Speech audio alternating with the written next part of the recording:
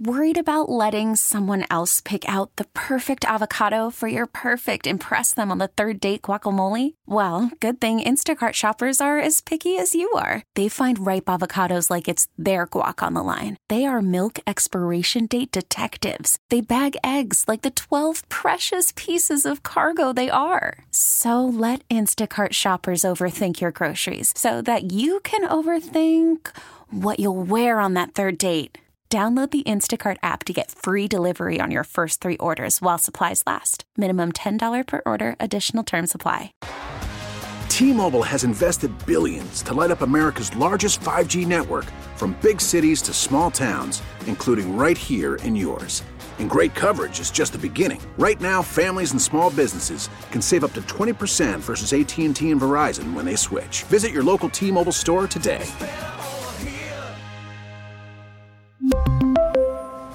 Plan savings with 3 lines of T-Mobile Essentials versus comparable available plans. Plan features and taxes and fees may vary. America faces a choice. This is Battleground America. Here's Tara Servatius. When the news broke that Ayman al-Zawahiri, leader of Al-Qaeda, had died, my inbox blew up. It was my old listeners, those who've stuck with me for 15 years, having a ball. One of my favorite things to do since 9/11, and these are the folks who remember it, is to mock the many deaths, disappearances, and resurrections of the leaders of Al-Qaeda and ISIS, who may or may not be real and may or may not be dead. My 2 favorite, Ayman al-Zawahiri, the guy the CIA is claiming they just droned, and the only guy who dies more than him, Abu Bakr al-Baghdadi, the head of ISIS. Look, I'm not saying they didn't just kill the guy. I'm just highly skeptical. Let's start with the pictures of him and bin Laden from before 9/11. You've probably seen these. They're in most media files, and they're attached to a lot of these stories. They're from around 1996, before 9/11, and it's bin Laden and al-Zawahiri in the desert. For those keeping count, that'd be 27 years ago. How old Zawahiri look in the pictures? About 70, the age they say he is now, or was now. Pakistan broke the news of his death in 2020. They'd know. They hunt him in the territory between Afghanistan and Pakistan.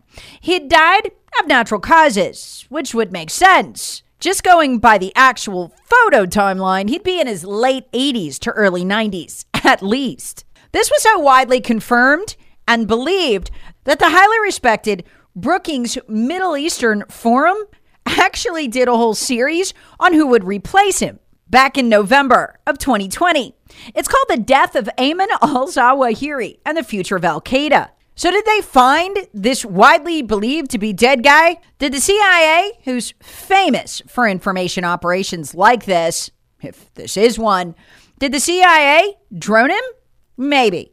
But at the time, he's a little suspect when you look at what just happened. I mean, it's not like they don't have a motive for propping Biden up, because Biden just achieved the lowest ever polling numbers for an American president in Gallup's quarterly polling. They've been polling that for 74 years. Lowest ever.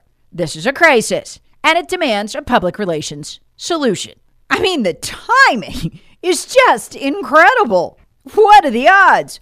Just as Biden bottoms out going into the midterms in a desperate bid to stop the bleeding from getting worse, we happen to get the most wanted terror leader on earth. He wasn't really wanted because it was widely accepted that he was dead, but now he's not.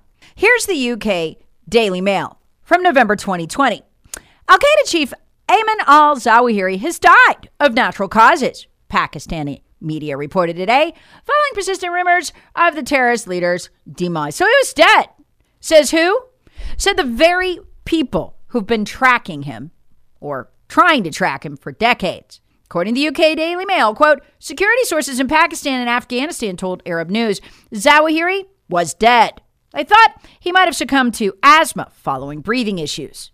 Let's keep reading. One of the sources who spoke to Arab News was an Al-Qaeda translator said to maintain close ties with the group, who said Zawahiri had died in Afghanistan, Quote, he died of asthma because he had no formal treatment, the translator told the outlet's Pakistani edition. A Pakistani security official in the tribal areas near the Afghan border said, quote, we are firm that he has died of natural causes following persistent rumors. But if the guy was actually alive, you think he would have weighed in on the biggest development ever for al-Qaeda, the takeover by the Taliban, who they're allied with, of Afghanistan after Joe Biden allowed it to fall. And al-Qaeda did issue a 20th anniversary of 9/11 video, and it featured Ayman al-Zawahiri. Even USA Today wasn't sure he was actually alive because there was a huge problem with the video. In it, Zawahiri mentioned a withdrawal agreement with the Taliban that the U.S. signed with them in February 2020, but didn't mention a much bigger event, the actual withdrawal in shame of the United States from Afghanistan under Joe Biden. That's kind of important. Even SITE, which has tracked him for years, said they weren't sure, this is what they told USA Today, that he was actually alive because his comments, quote, do not necessarily indicate a recent recording because the withdrawal agreement, again, with the Taliban in the U.S. was signed in February 2020, and he kind of didn't mention the big development. USA Today was skeptical, too. They reported that since late 2020, when he was said to have died from the illness, no video proof or proof he was alive had surfaced until the video. But come on, our government totally wouldn't lie to us about a thing like that to prop up Biden's numbers. Well, they have before. It was pretty scandalous, actually. During the disastrous withdrawal by Joe Biden from Afghanistan, his poll numbers began the plummet they've never recovered from. It was precipitous. You can track this steep plummet from the day the Marines and the soldier were killed on the streets outside Kabul airport. So it was quite a coup for the Biden administration to drone a terrorist. You know, a guy planning to blow something up with a bomb. It was perfect revenge. And the Pentagon trotted out John Kirby to take credit. See, Joe had gotten those nasty terrorists back. Or did he? The world would never be any the wiser that the people we actually droned was a family of 10, murdering 7 kids. And the dad, he wasn't a terrorist. He was a well-known aid worker at a well-established nonprofit who had a daily habit of bringing large containers of water back home to share with his family and his neighbors. He wasn't a terrorist at all, like the Pentagon, CIA, and State Department claimed. But again, the world would have never known if for some odd reason the New York Times didn't decide to commit an actual act of journalism. They dug into the odd bombing and they wouldn't let it go, despite the denials and then the silence from the 3 agencies. The reporting was so good that they eventually, through the Freedom of Information Act, forced the Pentagon to declassify the horrifying video of the strike. Worried about letting someone else pick out the perfect avocado for your perfect impress them on the third date guacamole? Well, good thing Instacart shoppers are as picky as you are. They find ripe avocados like it's their guac on the line. They are milk expiration date detectives. They bag eggs like the 12 precious pieces of cargo they are. So let Instacart shoppers overthink your groceries so that you can overthink what you'll wear on that third date. Download the Instacart app to get free delivery on your first 3 orders while supplies last. Minimum $10 per order. Additional terms apply. Which showed exactly what they hit. A family compound. Just as the children were running out to greet the supposed terrorist, who our government would later admit wasn't. Again, we'd never know that if the New York Times didn't bully them into admitting it. I've always wondered, suspected, that they actually just conducted a drone strike they'd figured nobody would ever look too closely into on purpose to give Joe Biden some relief from his cratering poll numbers. Whatever the case, they lied bigly. That's what the declassified video showed. And it's what's so amazing about this story. The Pentagon, the CIA, the State Department, they had to know what they did. The New York Times didn't have the security clearances that they do. And they figured it out, to be confirmed later by the declassified video. In other words, they lied to you and they hid it from you. The New York Times would politely call it a botched strike. But a botched strike is where you meant to hit one building where the terrorists are and you accidentally hit another one. This was the building they meant to hit. They had a whole backstory on him that they spun in the media. Why, under Joe, they'd stopped a terror attack. Yeah, right. The bottom line is the whole episode underscores the willingness to lie to you, the lengths they'll go to lie to you, how you can't believe anything that comes out of these agencies. Still don't believe the CIA would lie, cover up crimes to boost Biden's poll numbers? Remember the headline before the election? 51 officials agree Hunter Biden's laptop is Russian disinformation. Remember who signed it? Let me remind you, because it was a total lie. Among them, Mike Hayden, the former director of the CIA, Leon Panetta, former CIA director, John McLaughlin, former CIA acting director, John Brennan, former CIA director, Mike Morrell, former CIA acting director, John Mosman, former CIA chief of staff, Larry Pfeiffer, former CIA chief of staff, Jeremy Bash, former CIA chief of staff. Yep, all these guys, we can tell by looking at the laptop on TV. It's totally Russian disinformation. Let's keep going. Who else signed it? Rodney Snyder, former CIA chief of staff. David Priest, former CIA analyst and manager. Pam Persili, former CIA deputy director of analysis. Mark Polymeropoulos, former CIA senior operations officer. Chris Savos, former CIA senior operations officer. John Tullius, former CIA senior intelligence officer. David Vanell, former CIA senior operations officer. Kristen Wood, former CIA senior intelligence officer. David Buckley, former CIA inspector general. And 10 more. I won't waste your time reading their names. They all lied, is the bottom line. Not just to prop up Biden, but to cover up Hunter's crimes. Crimes, it turned out, threatened our very national security. And what's so interesting about these names is they run from the top brass of the CIA, well through the middle of the CIA, and include people like David Karians, who's just an intelligence analyst. This agency is utterly and completely corrupt, totally willing to lie and cover up crimes, and utterly weaponized against the American people. You can't trust a word they say. Or the Biden administration, for that matter. Their lies are getting so big and so lazy, they're not even trying anymore. The lies are almost childlike.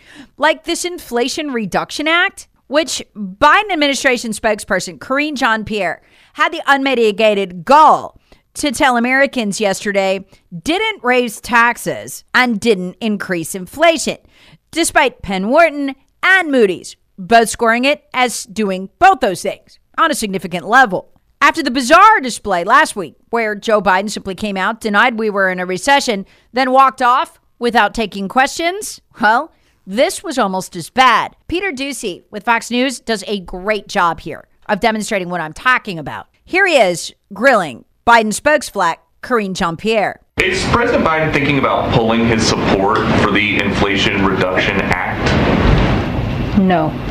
Because he promised it wasn't going to raise taxes on anybody making less than $400,000 a year, but the Joint Committee on Taxation says that is not true. Well, that isn't correct. So the Joint Committee on Taxation, which you guys heralded as an effective body when you were selling the infrastructure package, is not to be trusted here. Nope, they're wrong, she says. Why? Because we can't count it as a tax if it helps people. Since when? The JCT report that we're currently seeing is incomplete because it omits the actual benefits that Americans would receive. But Doocy points out that Penn Wharton and Moody's as well have both scored this as increasing inflation. The Penn Wharton budget model says this Inflation Reduction Act is actually going to increase inflation in 2024. Does the president worry about that? So we agree with Senator Manchin. You heard him a couple of times yesterday, and disagree with Penn Wharton as do a number of qualified experts, which I'm happy to read out. So suddenly Manchin, a Democrat senator, is more of an expert on Whether a bill causes inflation, then Moody's or Penn Wharton School of Business? Well, what exactly did Manchin say that she's referring to? Nothing, actually. He couldn't even answer the question when CNN asked. This is what she's referring to. So what evidence do you have that this was actually do what this legislation is promising to do, which is reduce inflation? It's pretty much common sense if you look at the common sense. But, I'm used to all the analysis going on. There's been 17 Nobel laureates who said that basically inflation would be transitory. Battleground America with Tara Servatius. Please subscribe on the Odyssey app or wherever you get your favorite podcasts. Share with friends, family, and other free thinkers. Thanks for listening. T-Mobile has invested billions to light up America's largest 5G network, from big cities to small towns, including right here in yours. And great coverage is just the beginning. Right now, families and small businesses can save up to 20% versus AT&T and Verizon when they switch. Visit your local T-Mobile store today.